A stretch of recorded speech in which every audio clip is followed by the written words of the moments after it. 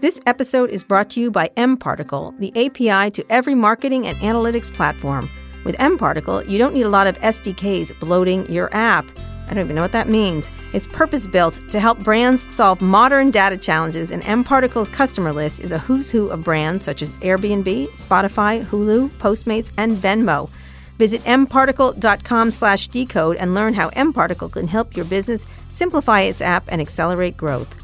This podcast is also sponsored by GoCD, an on-premise, open-source continuous delivery server by ThoughtWorks. GoCD gives you complete control of and visibility into your deployments across multiple teams. To learn more about GoCD, visit gocd.io/recode for a free download. Recode Radio presents Recode Decode, hosted by Kara Swisher, powered by digital media. Hi, I'm Kara Swisher, executive editor of Recode. You may know me as the person trying to make sure Peter Thiel stays in New Zealand, but in my spare time I talk tech, and you're listening to Recode Decode, a podcast about tech and media's key players, big ideas, and how they're changing the world we live in.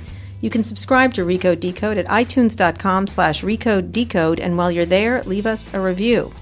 Today in the red chair, I'm delighted to welcome Sue Decker and Michael Deering. Sue is the former CFO and president of Yahoo and co-founder of Raftr. She also spent nearly 10 years on the board of Intel and currently sits on several other boards, including Vox Media, which owns Recode, but I don't care. And Michael is a former eBay executive and founder of Harrison Metal Capital, a venture capital firm that has invested in companies like AdMob, Birchbox, and Sue's company, Raftr. And I have called him the one VC in Silicon Valley. You don't know who he is, but he's the most successful. So I'm excited to have him here because he's super smart about these issues. Sue and Michael, welcome to Recode Decode. Thanks for the invitation. Thank you. So we're talking content today. I want to talk about content and what you're doing. And so why don't we first give a little background, like what you've been doing since you left Yahoo and what you've been investing in lately. And then we'll talk about where Raftr is going and why. The reason I want to talk about it is because content is become sort of a very interesting topic right now with Facebook and others, and how content is delivered and changed and everything. And so it's a great topic for discussion. But talk a little about what you've been doing since you left Yahoo, essentially, first. Sure. Well, for a few years, I spent most of my time raising a lot of teenagers and continuing to be on boards. But over time, I started getting invited to be in advisory positions for smaller companies, which is not something I had had a lot of experience with prior to that. And it was in that experience that I ended up meeting my co-founder and the CTO, another different sort of media opportunity in LA that we advised for. But one of the really great things about not being in a situation like that's 24/7 leading a large complex company is there's much more time to play with products and to think about where the world's going. So I think it was a nice pause for me to have a little bit more time to engage in thinking about where the content world was going. My years on Wall Street were all about studying content companies and the underlying stocks of newspapers, publishers, cable. People forget you were a financial analyst on Wall Street. I don't, but I remember. So I mean, I've had a long history with of loving the economics of content-related businesses, and it was fun to sort of re-engage in that and then come across this opportunity. And obviously, content it was enormous at Yahoo, had been a big deal at Yahoo. It still remains a big deal at Yahoo, even though they're in more distress than ever. It does, and I think that's one of the things that is unfortunate about what happened is that when you think about what makes any of the other companies in this broader space successful, it's easy to identify that one thing, whether it's search for Google or social for Facebook or transactions for Amazon, and yet all those companies do other things. But Yahoo sort of lost that sense of identity, and yet the thing it was the best at is the delivery of content, news, sports, finance. Never really was able to go deeper in that and develop a social and mobile experience. And that's part of where my sort of the impetus to bring something to market that could do that. All right, and Michael, you've been in commerce. You've been in a lot of commerce things. Yeah, that's where I got started in Silicon Valley, was at eBay. And of course, when I started the investing business, it was mostly consumer and commerce. Over time, it's migrated down to about a third of what I do. The other 2/3 being business software and services and developer tools. Right. So this is a shift, right, or not? Or do you? I mean, because content hasn't been something you've been much invested in. Well, when I started in consumer investing, I skewed heavy e-commerce because that's what I know and where I came from. But what I started to see was a lot of similarities between the e-commerce models that were commanding a lot of people's attention, and entertainment products, games, ad-supported information businesses. And that took me in a whole different zone in the consumer world. And so it's funny, I started out in e-commerce, but most of the money we've ever made as investors has come from content and ad-supported. Give me an example of that. Well, the ad tech stuff that I've done has been primarily those businesses thrived, AdMob and then MoPub and then a company I'm working with now called Liftoff. They thrive when they make content publishers successful, right? They are the economic engine for those folks. And so that is sort of kind of the glue that binds the consumer experience, which is revolutionized in the last 10 years like nobody could have anticipated. That binds the consumer experience and the economics of an ad-based model. All right, so content. Talk a little bit about where it is right now, how you look at it, because there's obviously regular publishers who have their websites and mobile apps like the New York Times and things like that, and others. And then there's Facebook, which has become a distributor, although I argue it's a media company. Then you could argue that Pinterest, which I just was visiting, is a content company because it entertains and it also sells and stuff like that. How do you look at the content business now? Because it used to be, the Yahoo portal. You went there, you went to Yahoo News, you went to stuff. Obviously, it's become mobile and social. So how do you look at it as you start to, and then I want you guys to explain this company, because it's complicated. It's complicated when it's on paper. So explain where you think we are right now. Sure. Well, we can tag team on this. I mean, I think the clear evolution in the last 5 to 7 years is that more and more people are receiving their news and information content from a social setting. So I think Pew Research and other studies show something like 70 or 80% of content is coming from there as opposed to people going to a publisher to receive it. There's still a lot coming from an open search as well, but those are the two kind of... Like a Google search, but not as much, for sure. But those are the two remote controls to get digital content now.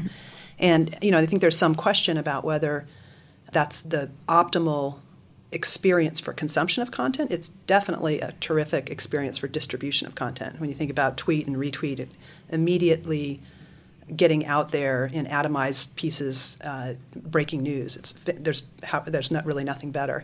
But what I think may evolve over time is that there will become more curated ways to receive content, because just by virtue of the very success of distribution on social networks, the networks have become increasingly noisy and less curated. And so I think that over time there will be... it's like all the library books thrown on a floor, right? I mean, Michael, it's really not just thrown on the floor, but fired at you with a cannon in your face all the time. And I love what you said about the atomization. I think that's totally right. And it's something we saw in creation starting a long time ago, right? The idea that individuals, practically anybody, could create practically any kind of information content. But I think what's changed is that the distribution pipes, the owners of the distribution pipes, whether that's Facebook or Twitter or whomever, they actually see themselves as pipes. They do. They actually don't... Well, no, they hide behind that when there's trouble, and they're like, we're a platform. I think platform is the word they use. But I think what it's become is, I feel like I think I follow like 800 people on Twitter. That's like 800 megaphones. That's not 800 conversations. Sure. And so what I miss about the interaction with people around ideas, and quite honestly why I follow so few people as I do, is I'd actually like to talk back. I'd like to have an engaging interaction. I think that's what's been missing. Sacrificed in the last couple of years. Which used to be what newspapers were, or that was sort of a one-way. Threaded discussion boards in the early days, right? I mean, some of the most vibrant conversations I ever saw at eBay were in those threaded discussion boards. Ditto in Yahoo. Except today, the idea they degenerated, that's right. And so today, the idea of feedback or comments is trolling. Yeah, we took them off our site because we just couldn't deal with them. It was just, there was one good one for every 10 horrible ones, and it was exhausting, and cruel. It just wasn't content. I don't know what it was. It was just people screaming at each other, essentially. So the only issue is this is the way people have learned to behave, like roll through their Twitter thing or they go through their Facebook thing, and then they get little bits and pieces of things. It doesn't have a cogent experience whatsoever. So explain what you're doing at Raftr, because there's been a lot of attempts to do this. Like I've seen one after then. There's Nuzzle. There's the one that Circa. There's just a ton of these. I just see them all the time, and for some reason they do not catch on. So explain as easily as you can what Raftr is, because I get it, but it's better to explain it person to person. Like we're on the phone the other day. Once you explain it, I'm like, oh, I see. But you can't be doing that. You can't be calling everybody like you call me and explain it. Well, you could, I guess. It's a marketing opportunity. Yeah, well, now with your great distribution here. Right. We'll see. Yeah, I mean, the idea is, back to this, I'll go back to an analogy that over time, I think in any industry, use cases start to segment based on different ways people like to consume the content. So, for example, in the world of our personal content that we post on Facebook or Instagram, that world has really segmented in the last year or two across the networks that are primarily focused on breadth and reach, and those that are focused on depth and engagement. And I think you have sort of Instagram at the top, amazing way to reach people, and the users will put their very best photo, and we'll try hard then to get the best reach for that.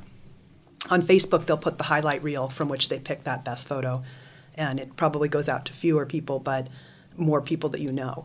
And Snapchat is sort of the behind-the-scenes reel that goes on every day, and it's sort of a messaging-based focus, and maybe you have 100 people get your Snap stories, whereas you have 500 on Facebook and 1,000 on Instagram. So I think that's a very different use case that's evolved naturally from the way the products were architected. I think our theory is the same is going to happen in the kind of content that we talk about day to day, whether it's news, sports, or entertainment. Today we have Twitter, which is incredible at the reach, one-to-many celebrities hitting all the megaphones. And there's no better for breaking news. But there is missing a place to have a more engaging messaging kind of conversation with your people, and that's the idea behind Raftr. Rafts are groups of people who are like-minded that you can graft your raft onto other rafts and have conversations that are more intimate, more like by analogy in Snapchat. So it's topically based. That's an architecture. Change that we made is rather than follow people at the primary level, you're following specific stories. We define a story as a sports team or a television show. So you could follow the Game of Thrones, you could follow the Golden State Warriors, or you could follow an ongoing news series, and that would be sort of like the election, something that could be delivered in serial form as opposed to a breaking news event, which always is going to be better covered by a Twitter or CNN. Well, how is that different than what Twitter has been doing, not successfully, with moments? Yeah, I think that they also acknowledged that the idea of following people wasn't 100%. Well, they understand the hellscape that it's become for most people at this point. I think that's part of it. I also think it's too atomic, right? If I want to follow the presidential election, should I have to curate a list of 50 or 75 people who are really good at that? Actually, I'd just rather follow. In their case, they called it moment. For other people, it's hashtags. For us, it's stories around that gather the people around it. The metaphor I'd use is, using Raftr is like going to a really great dinner party where there's little rooms talking about different topics, and you can move from room to room. But you know that if you go to the presidential or into the White House discussion room, there's going to be some people who take this seriously and who want to hear from others. It's not a shouting fest. It's not megaphones. It is a conversation. And I think the conversational tone to this product is what got me so excited about it. But how do you prevent it from becoming Reddit, which is not it is some of Reddit is conversational, but again the comments generate it can go that way, but just because people have the freedom to be they have the right to speak out however they want, doesn't mean that the community of people in that room or that topic have to tolerate it.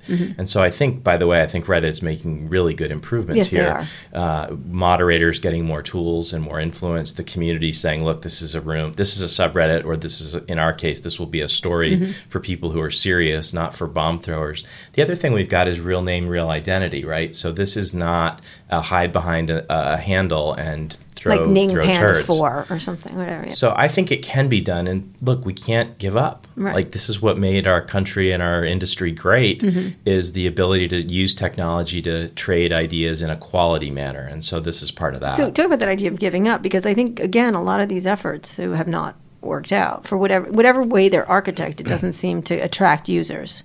They like the melee of Facebook or Twitter or something like that. I'm not sure if they like it or they're just someone I was having breakfast this morning was talking about how Facebook and Twitter are just driving them crazy. You know what I mean? In terms of not being able to understand anything, but then being pummeled almost daily, and nothing makes any sense. And although I didn't see them think, I want an answer to that. It's an interesting question now, because you feel that you do get pummeled. You do get, like, it doesn't have any cogency or strength to it.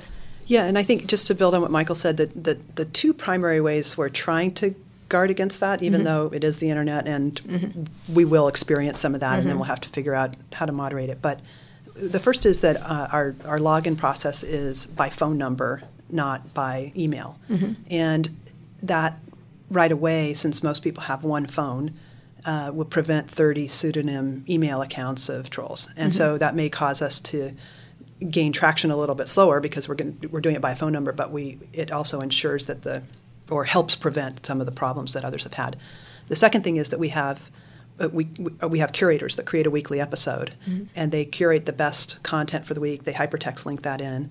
We know it's not fake news, and they also are the ones moderate. They put out the questions and try to create a dialogue around things that are interesting. So we've tried to put in a couple safeguards in the product, and I think it's kind of resonated. It's early days, so we'll see what happens, and we have some big product introductions in the next couple months. But when you think about the real world of content and conversations, they're totally inextricably linked. We love to talk about, it's a social experience to share content together, whether it's the news or a show you watched last night at the water cooler at work.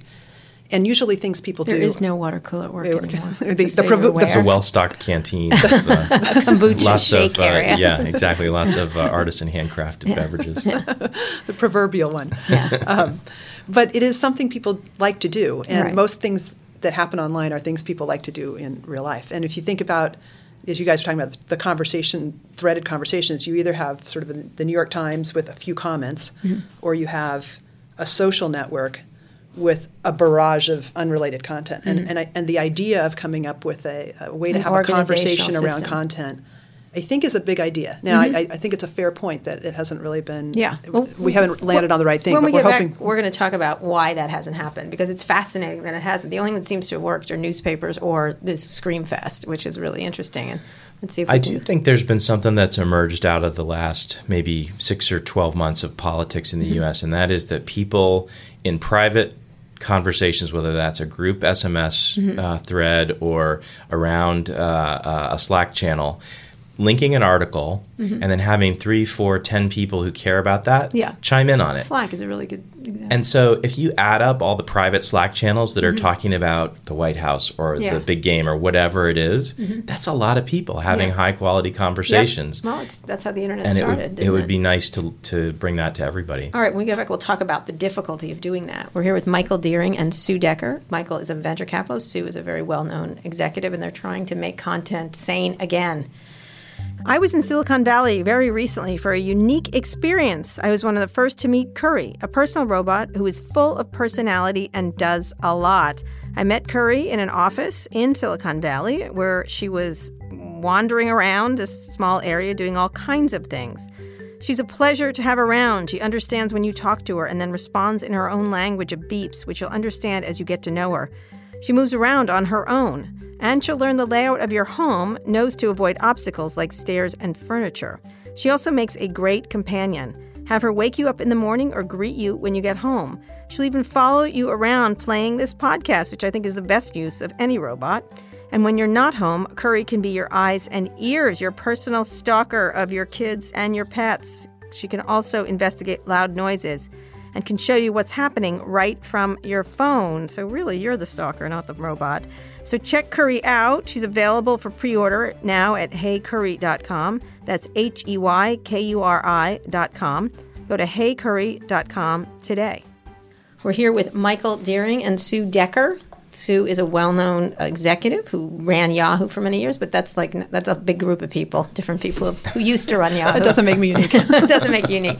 And Michael, who's a terrific venture capitalist, former executive at eBay. And we're talking about content and where it's going. And when we finished the last section, we were talking about how difficult it's been for companies to do that. So first I want to talk about why you think that has failed, because these have not caught on. Literally, there's two paradigms. Regular publishing, which everyone's used to, and I'm talking about a newspaper style, where they present stories to you and then you read them in their collected way, from New York Times to the Wall Street Journal to Recode.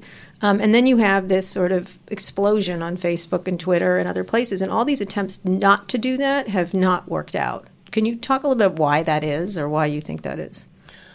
I'm not sure I'd accept the premise that they haven't worked out. I think it's harder to measure the billions of smaller scale conversations that are happening across multiple channels than it is to look at Facebook and say, holy smokes, most of the world is going to use this on a daily basis. Which they are. So, okay, I'm totally, I don't happen to use Facebook, but I'm celebrating their awesomeness and the pet photography and the documenting your children's height and the fabulous vacation that you just went on. But there's a whole nother dimension to human communication. And I don't think that for a channel to be valid, it has to have billions of daily actives. Okay. I think for it to be a successful business, it needs to bring meaning to people's life. And that's what I think this product has a chance to do.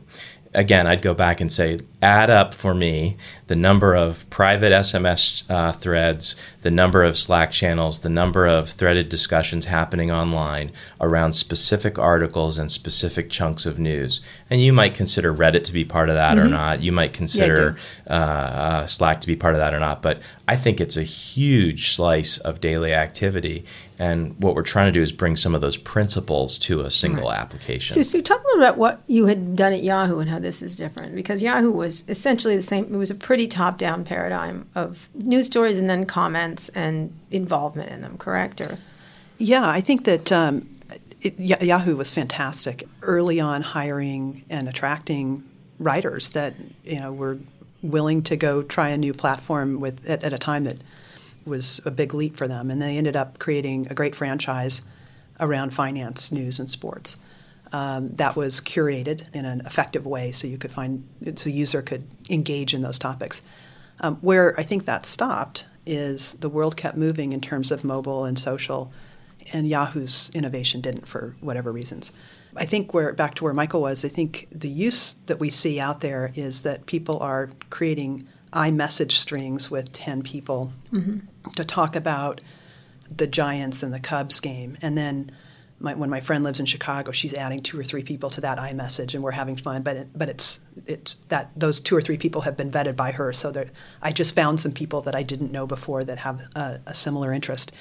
That's what we're trying to do at scale. It's very hard to iMessage works great for 3 or 4 people, but it doesn't work well to discover other people with similar ideas, and this is a way to create that kind of messaging base. The whole world has moved to mobile and messaging, and I think that's part of why Snapchat's so successful or Slack's successful. It's the world is moving to more channels, and I think back to the idea of the evolution of everything. Part of why I think this is a really good time is because by virtue of the success of Twitter and Facebook, they've become so crowded that sometimes new things emerge that would start to answer that problem. I think early on, when you remember the early on Facebook conversations or even Twitter, it did feel more intimate. It did feel less megaphone-like, and it did feel like most of the content you received was what you were interested in, as opposed to something that was forwarded by a friend of a friend. Because they are so effective at distribution, I think things do evolve, and I think the time is right for this. I actually think that's why Slack has emerged as a social network around your office or around topics. Nextdoor has emerged as a social network around your common interest in a neighborhood. They typically start more general, and then more specific ones crop up that address a common interest once the general ones get so broad that it's hard to find what you're looking for. So I think the fact that they haven't emerged so far is partly because both Twitter and Facebook were serving the need pretty well. Right. And they still do. Or the message boards and stuff like that. So, Michael, explain how it works. Explain how this newest idea works. Okay, so the organizing principle is stories instead of people. And so I can choose from a menu of stories that might cover politics, sports, news. You should probably start with sports, something TV. Easy that is like talkable, right? Yeah, well, not for me, unfortunately, because I was always picked last for everything I ever tried out for. And I'm the only lesbian in America who hates sports, but go ahead. Reality TV shows, any topic that you think has persistence over time, where the episodes and the content is going to evolve, the story is going to unfold, and you want to watch it and talk about it with other people. Sure. It's very, very similar to the old group. message boards, yeah. Yeah, it's very similar to old message boards. It's very similar also to the feeling you get when you've had that SMS thread open with 5 or 6 friends while you're watching The Bachelor. Sorry, I have to come clean and say that I am in fact one of those people. All right. Okay. So what do you think of Corrine? They're all trouble, but that's why it's good. It makes you feel better about yourself to watch those shows. All right. Do you watch the show about the Bachelor show? No, that's too much. Is it too much? Yeah, there's a limit. There's a limit. No, but it's a fictional one. There's a fictional show about the Bachelor type show. It's supposed to be awful, but anyway, it's too much. Yeah, okay, it's too much.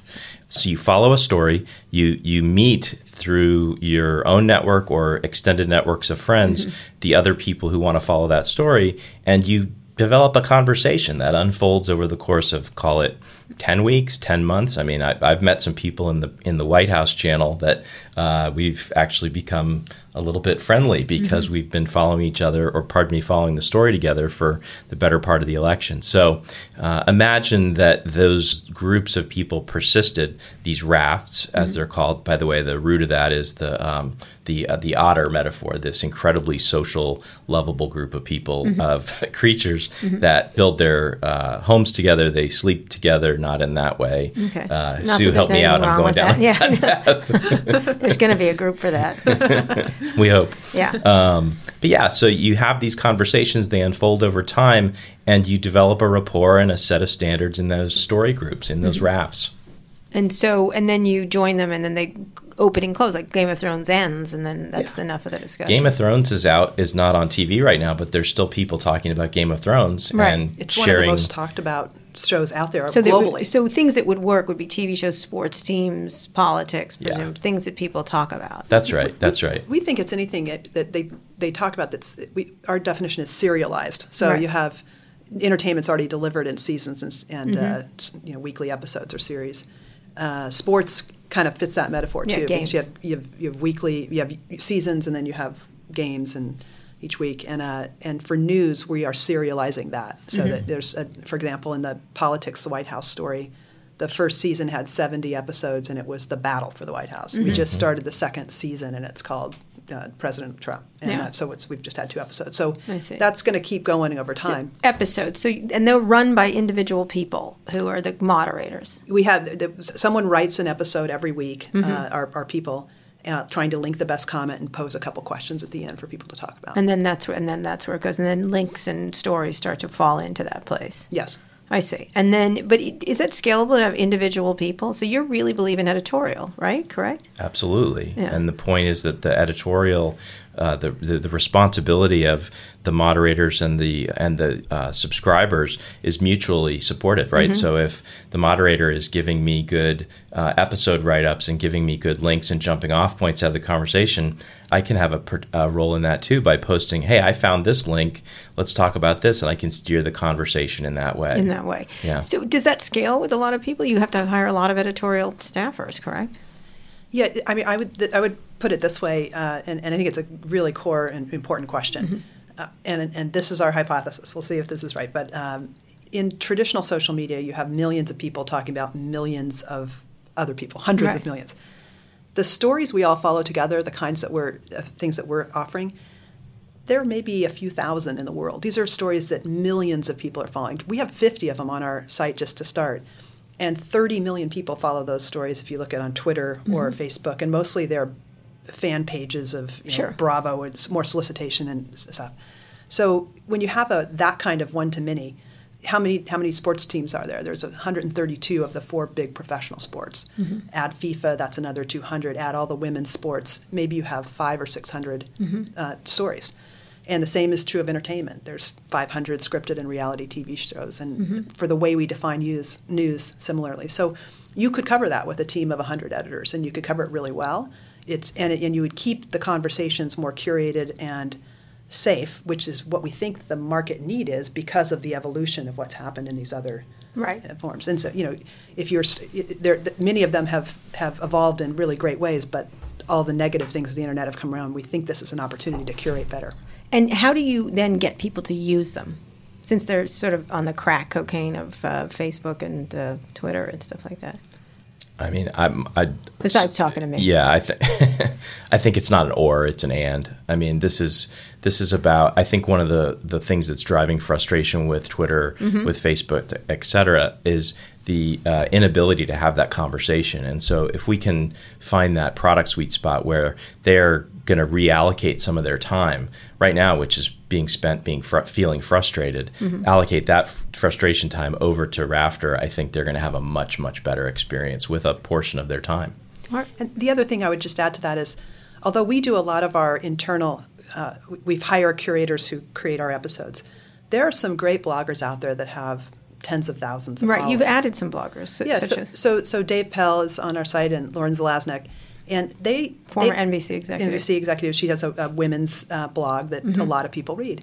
So that's a story. I'm interested in what she curates. She puts out a weekly blog, and then it curates the best links, much like our Jason Hirschhorn does it. Others, there's lots of people that have followings like that. So if you pick a few of those kinds of stories to have on Raftr, most of those people don't have a social or mobile experience. They don't have a way for their fans to talk to each other about the issues. They do it through Twitter or Facebook. That's it, right. So you can't. It's hard for you to have a channel where all of your tens of thousands of people get to talk about what you just published. So they're tweeting about it. So we do have a way, we think that... so you bring in popular people who collate and stuff like that. Yeah, so some of our curators are people we've hired and developed. As time goes on, as the company gets more successful, we'll be able to hire people with more following who will be writing, and they can advertise it in their social channels. Okay. When we get back, we're going to talk about the problematic relationship Silicon Valley has had with content and where things are going in Silicon Valley.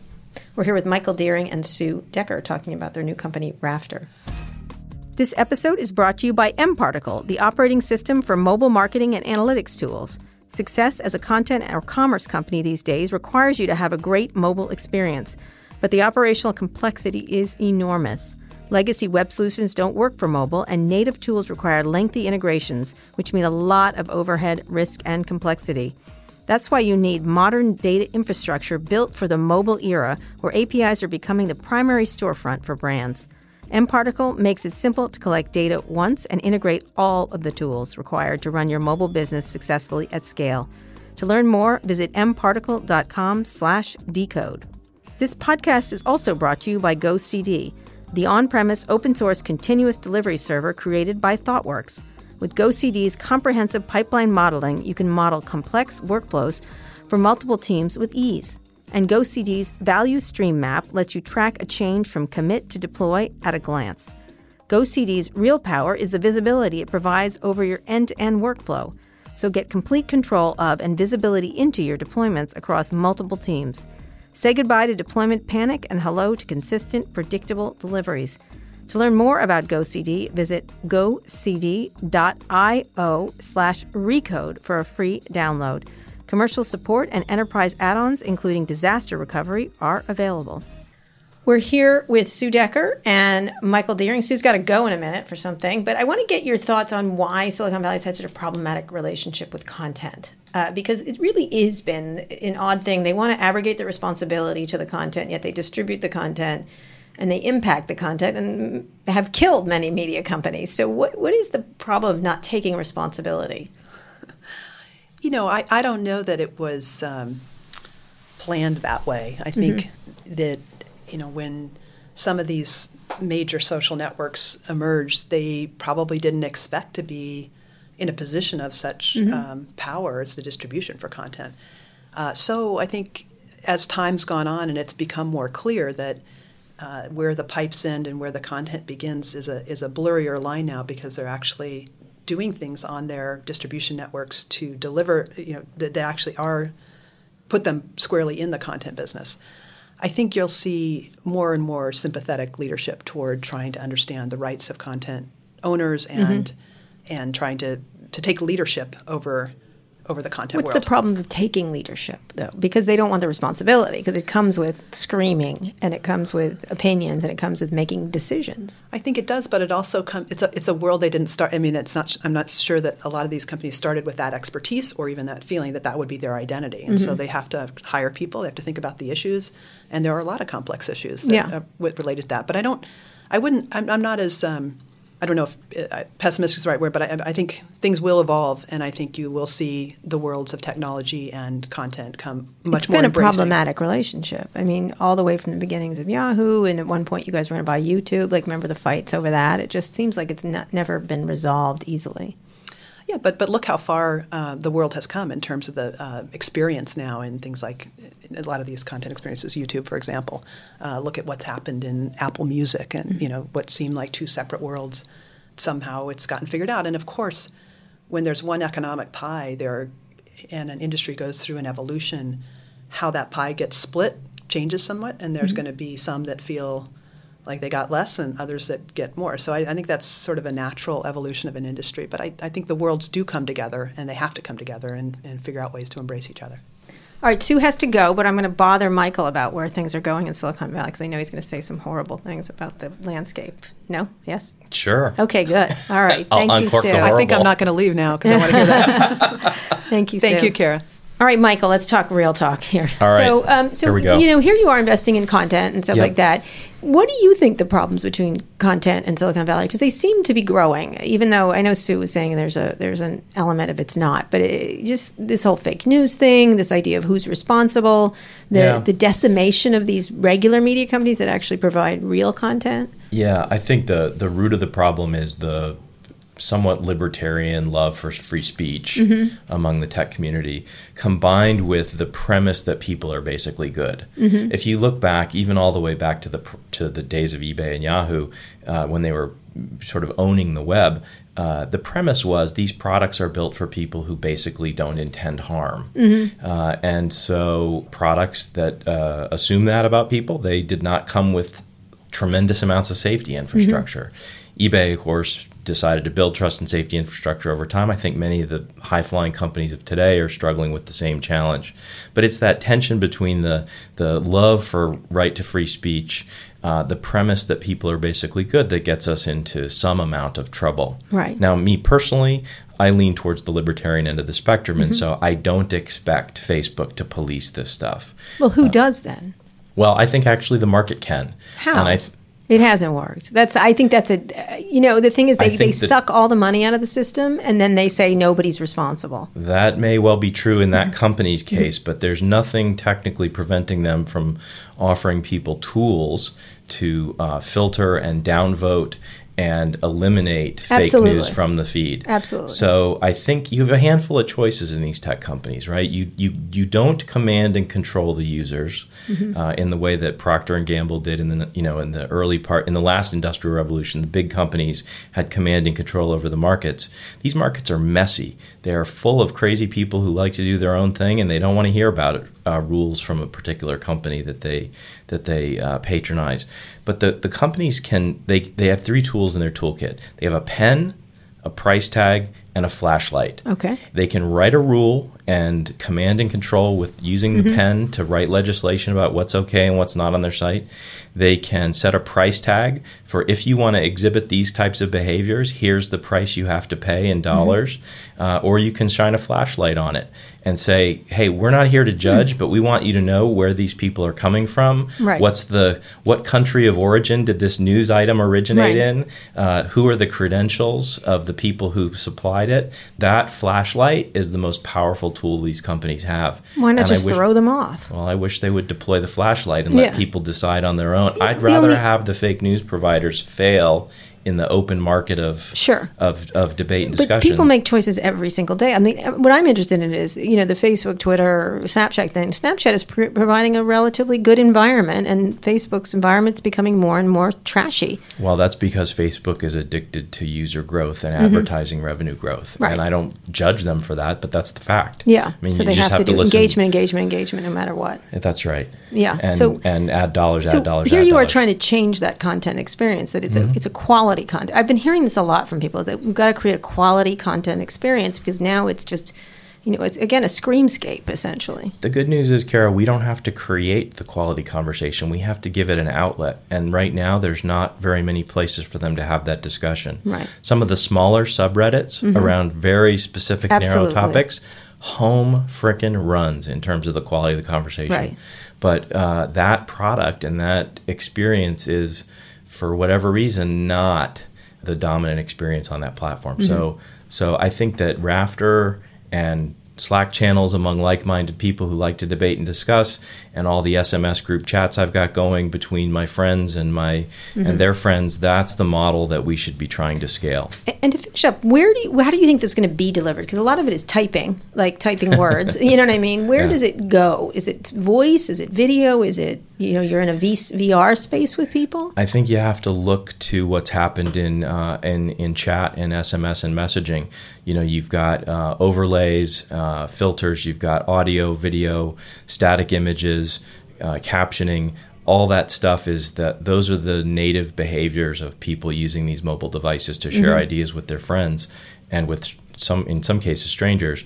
Those are emerging grassroots, bottoms up, and I think that's a good sign that we should expect a lot more of those. And how do you imagine these? Do you imagine a virtual reality conversation, a Raftr or whatever, or Slack or whatever? I'm not qualified to guess. You don't have enough money for that. I'm not qualified to guess, but I would say that the conversation. Look, we don't have to do anything to the human operating system to make them crave quality conversations with their peers. Point. We don't have to do anything. It's been there for years.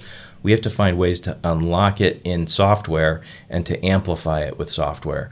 And that challenge is very solvable. And two last questions. One, do you think Silicon Valley cares about content? To the extent that it sells advertising, yes. So they're not committed. Now, when you say Silicon Valley, there's no Henry Luce here. I assume, you know what I mean. I assume you mean the large companies with the huge audience. Yeah.